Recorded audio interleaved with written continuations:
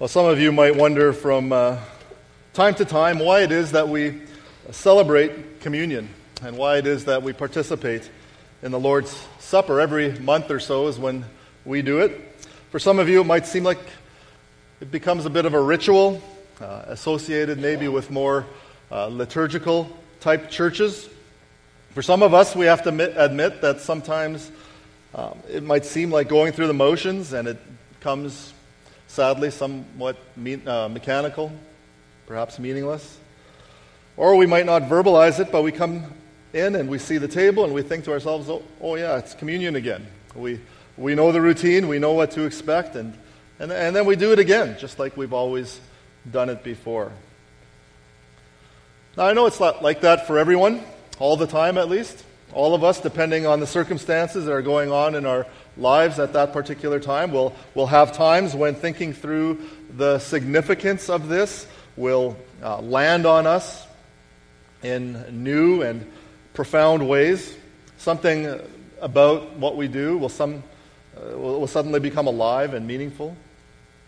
Or for those of you who have recently become Christians, this will be very fresh for you as you start to understand in greater ways what God has done in sending Jesus to die on the cross for your sins and then to be raised with him to new life. So why do we celebrate communion?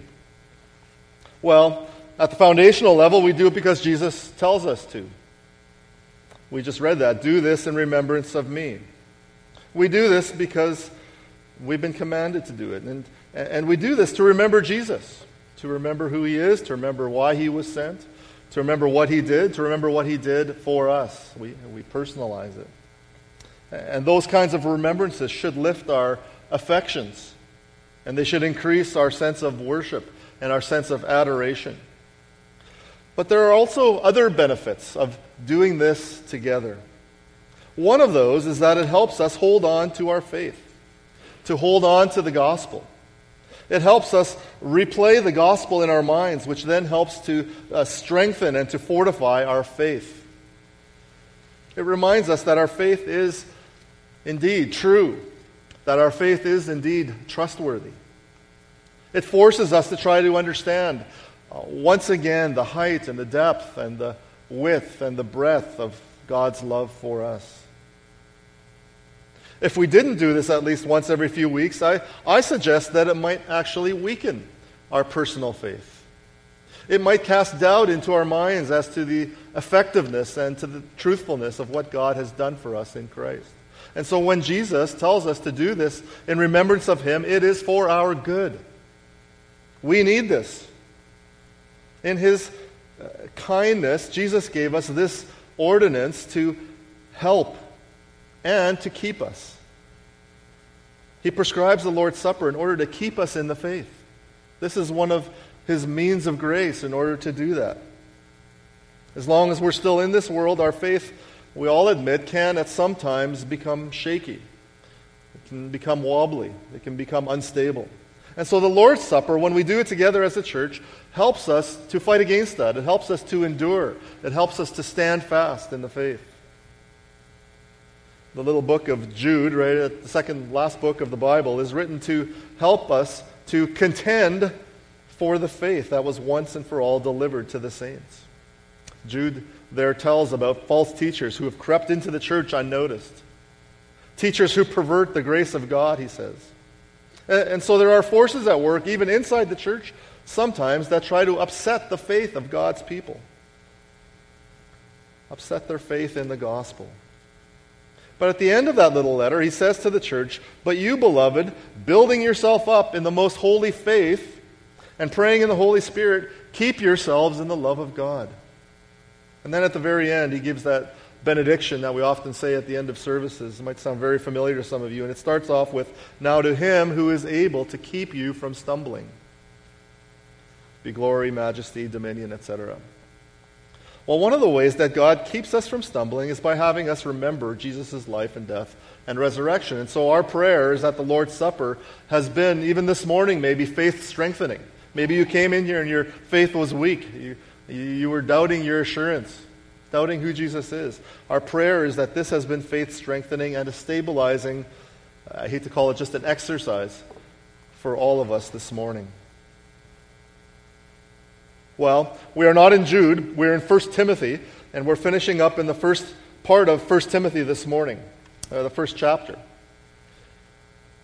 But the Bible is consistent and harmonized in its message. And as Paul writes here at the end of 1 Timothy chapter 1, he's encouraging Timothy to help the church there in Ephesus, which is where this letter was written to, which is where Timothy was, during a time when people there were trying to make the other people in the church waver in their faith, that faith that was once and for all delivered to the saints. Like Jude, Paul wants Timothy to contend for the faith. Well, that was back then. But in the history of the church, there have always been threats to the faith and to the gospel. And there are still threats to the faith. There are threats to the gospel, and they need to be identified and resisted and quashed. And that's part of why Paul is writing this letter. And that's why God put this letter into his holy word for us today. It's here to encourage us to contend for the faith.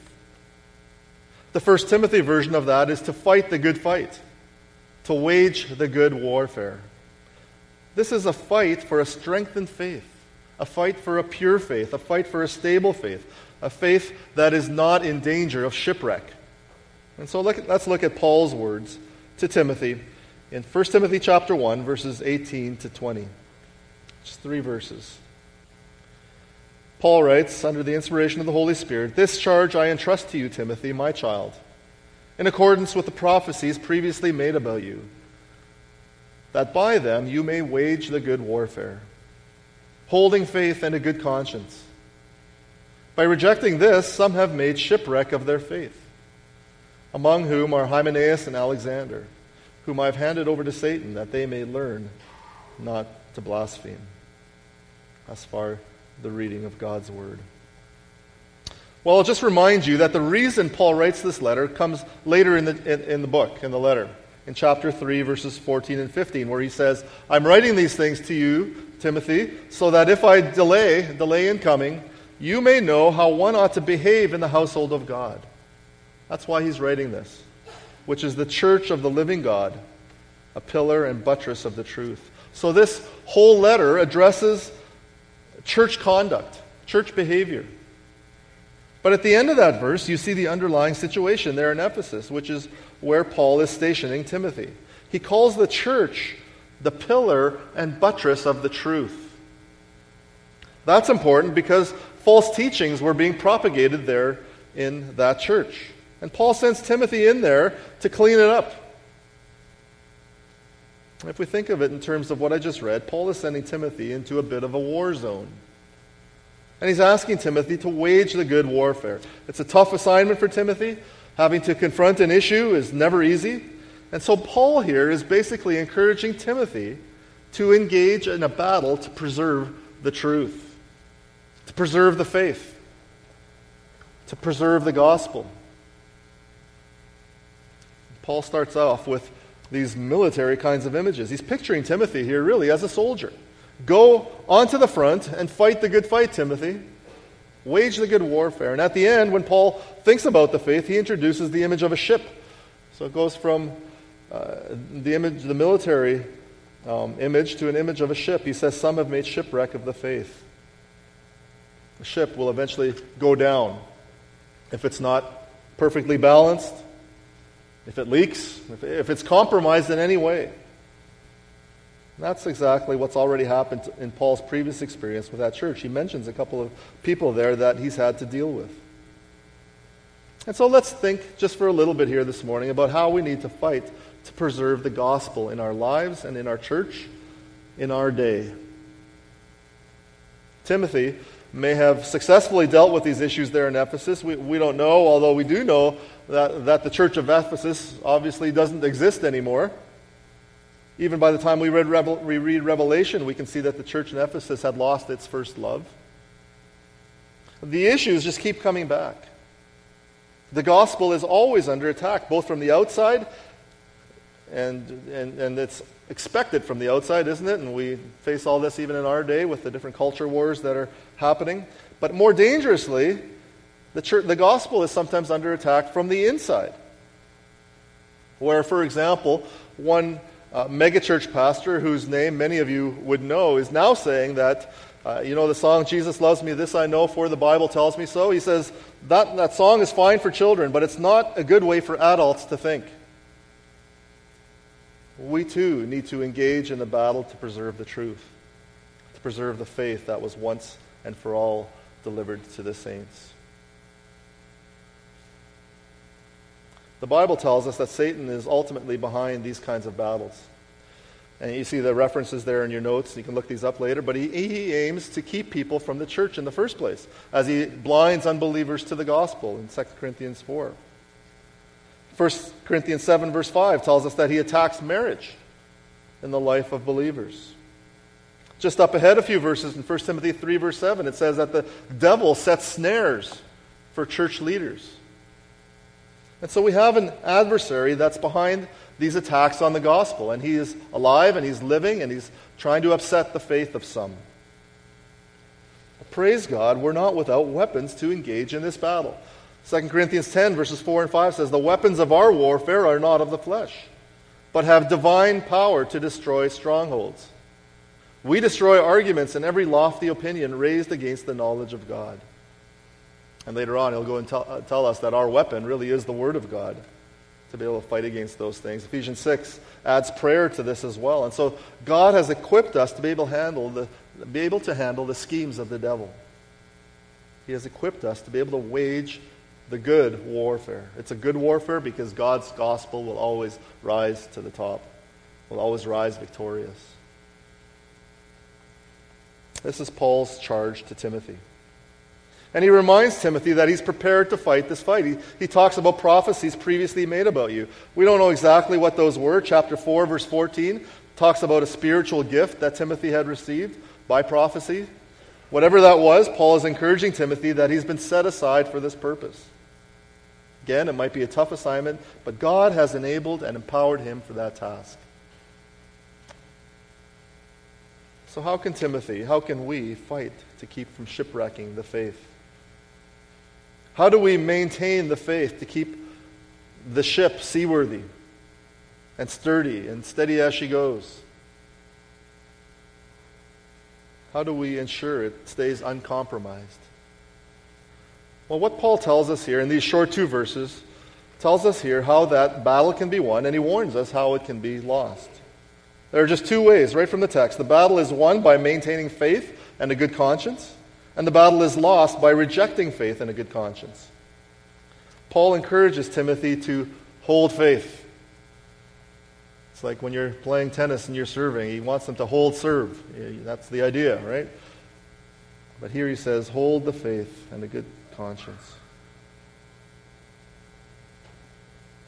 What holds these things together are those 2 items here, faith and a good conscience. Paul says, wage the good warfare, holding faith and a good conscience, by rejecting this, that is, the faith and the good conscience, some have made shipwreck of. It says there, their faith, but I'm going to argue that the right translation should be the faith. Rejecting this, some have made shipwreck of the faith. So what does Paul mean by holding faith and a good conscience?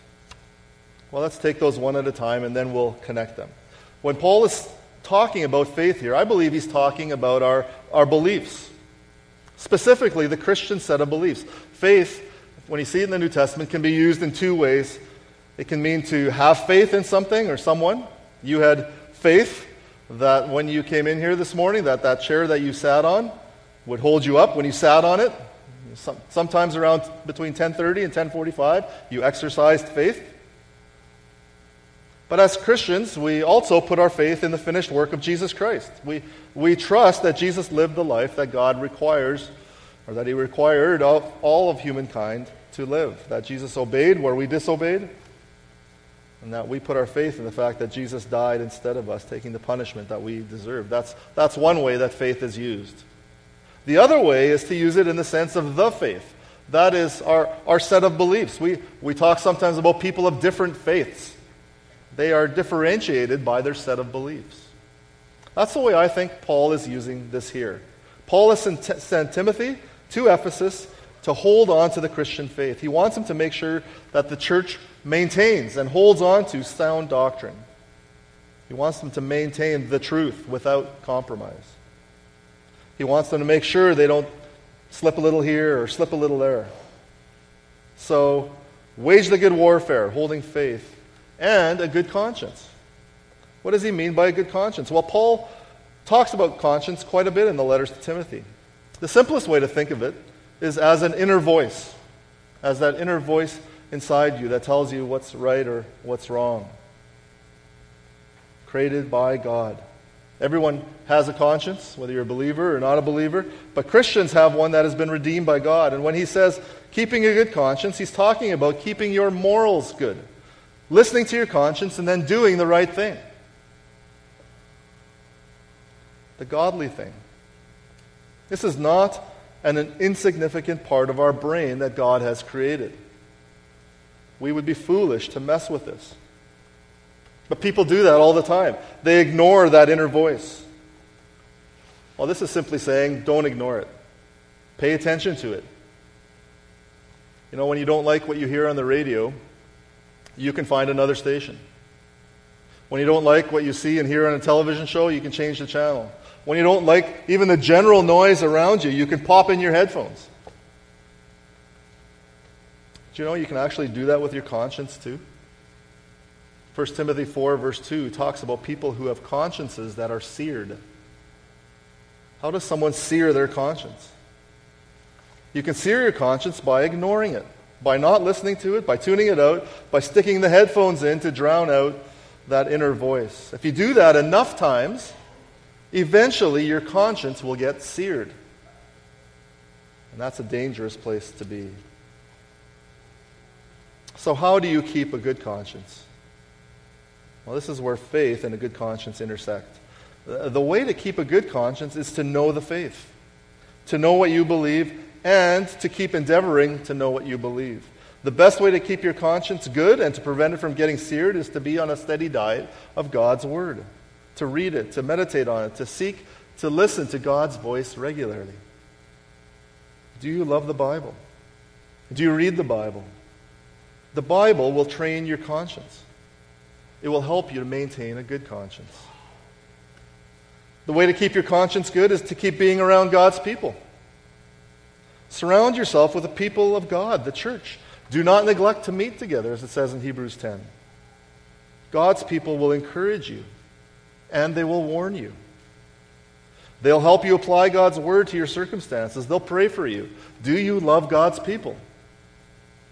Are people from your church your best friends? Seek and cultivate Christian friendships. Those friends won't be perfect, but they will seek to keep you in the faith. That's what God created the church for, one of the reasons. They'll help train your conscience. They'll help you maintain a good conscience. They'll help you with your holiness. They'll assist you in being set apart from the world. They won't allow you to sear your conscience. So if you absent yourself from the church, you're in danger of searing your conscience. If you keep getting around God's people, your conscience will be trained to be a good conscience. Being at the church will help you be in God's Word. Just connecting those two again. Worshiping with the church will help you love God and adore God and sing to God and rehearse the glory of God in the gospel as you take the Lord's Supper, as we did this morning with fellow believers. See how both of these things intersect? Faith and a good conscience. Doctrine, practice. Knowing, doing. Faith, morality. It all goes together. One leads together. Faith informs your morality. And this is especially important in the church. If we know what we believe, it'll mostly follow that we will do the right thing. That we will obey God. This is why here at this church we try to teach the Bible faithfully. We're not really big on being innovative or introducing new kinds of teaching or new ways of doing things. Yes, we want to be able to explain things so that they're understandable and relevant, but we really want to preach and teach the Bible. Innovation will not help you hold the faith. The church teaching the faith, as it's revealed in God's Word, will help you wage the good warfare, holding the faith. And that will then help you maintain a good conscience. As you know God's Word, as you do God's Word, your conscience will inform what you do. It will keep you Psalm 1 says, in the way of the righteous rather than in the way of the wicked. Paul mentions what happens to people who reject faith and a good conscience. He says it can shipwreck the faith. If you don't pay attention to faith and a good conscience, if you silence faith and a good conscience, it can shipwreck your faith. It can shipwreck the church's faith. When the ship is compromised in any way, the ship will sink. If the church has a compromised faith and a compromised conscience, it can do damage to the church. And so in order for shipwreck to be avoided, extreme measures need to be taken. That leak needs to be taken care of and dealt with post-haste. And Paul speaks from his previous experience of that in the church. He names a couple of trouble spots. A couple of men, Hymenaeus and Alexander, that he handed over to Satan.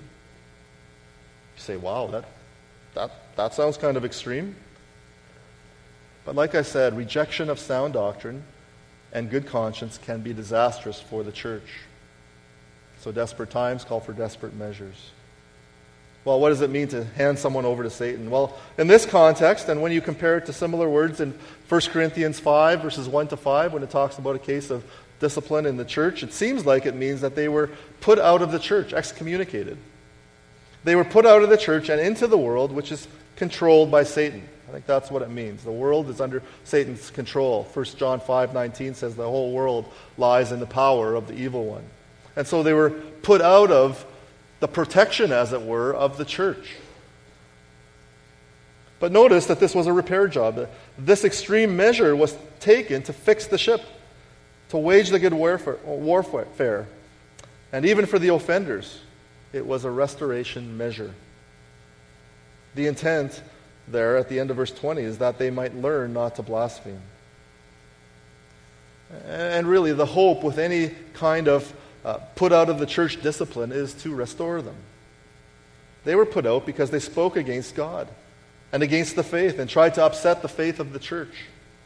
The hope and prayer is that once they were away from the refuge and the protection of the church, that they too might learn to hold the faith rather than to shipwreck the faith. As 1 Corinthians 5 says, that their spirits might be saved. Well, the point is that we always need to be in a battle to hold the faith, to preserve the gospel.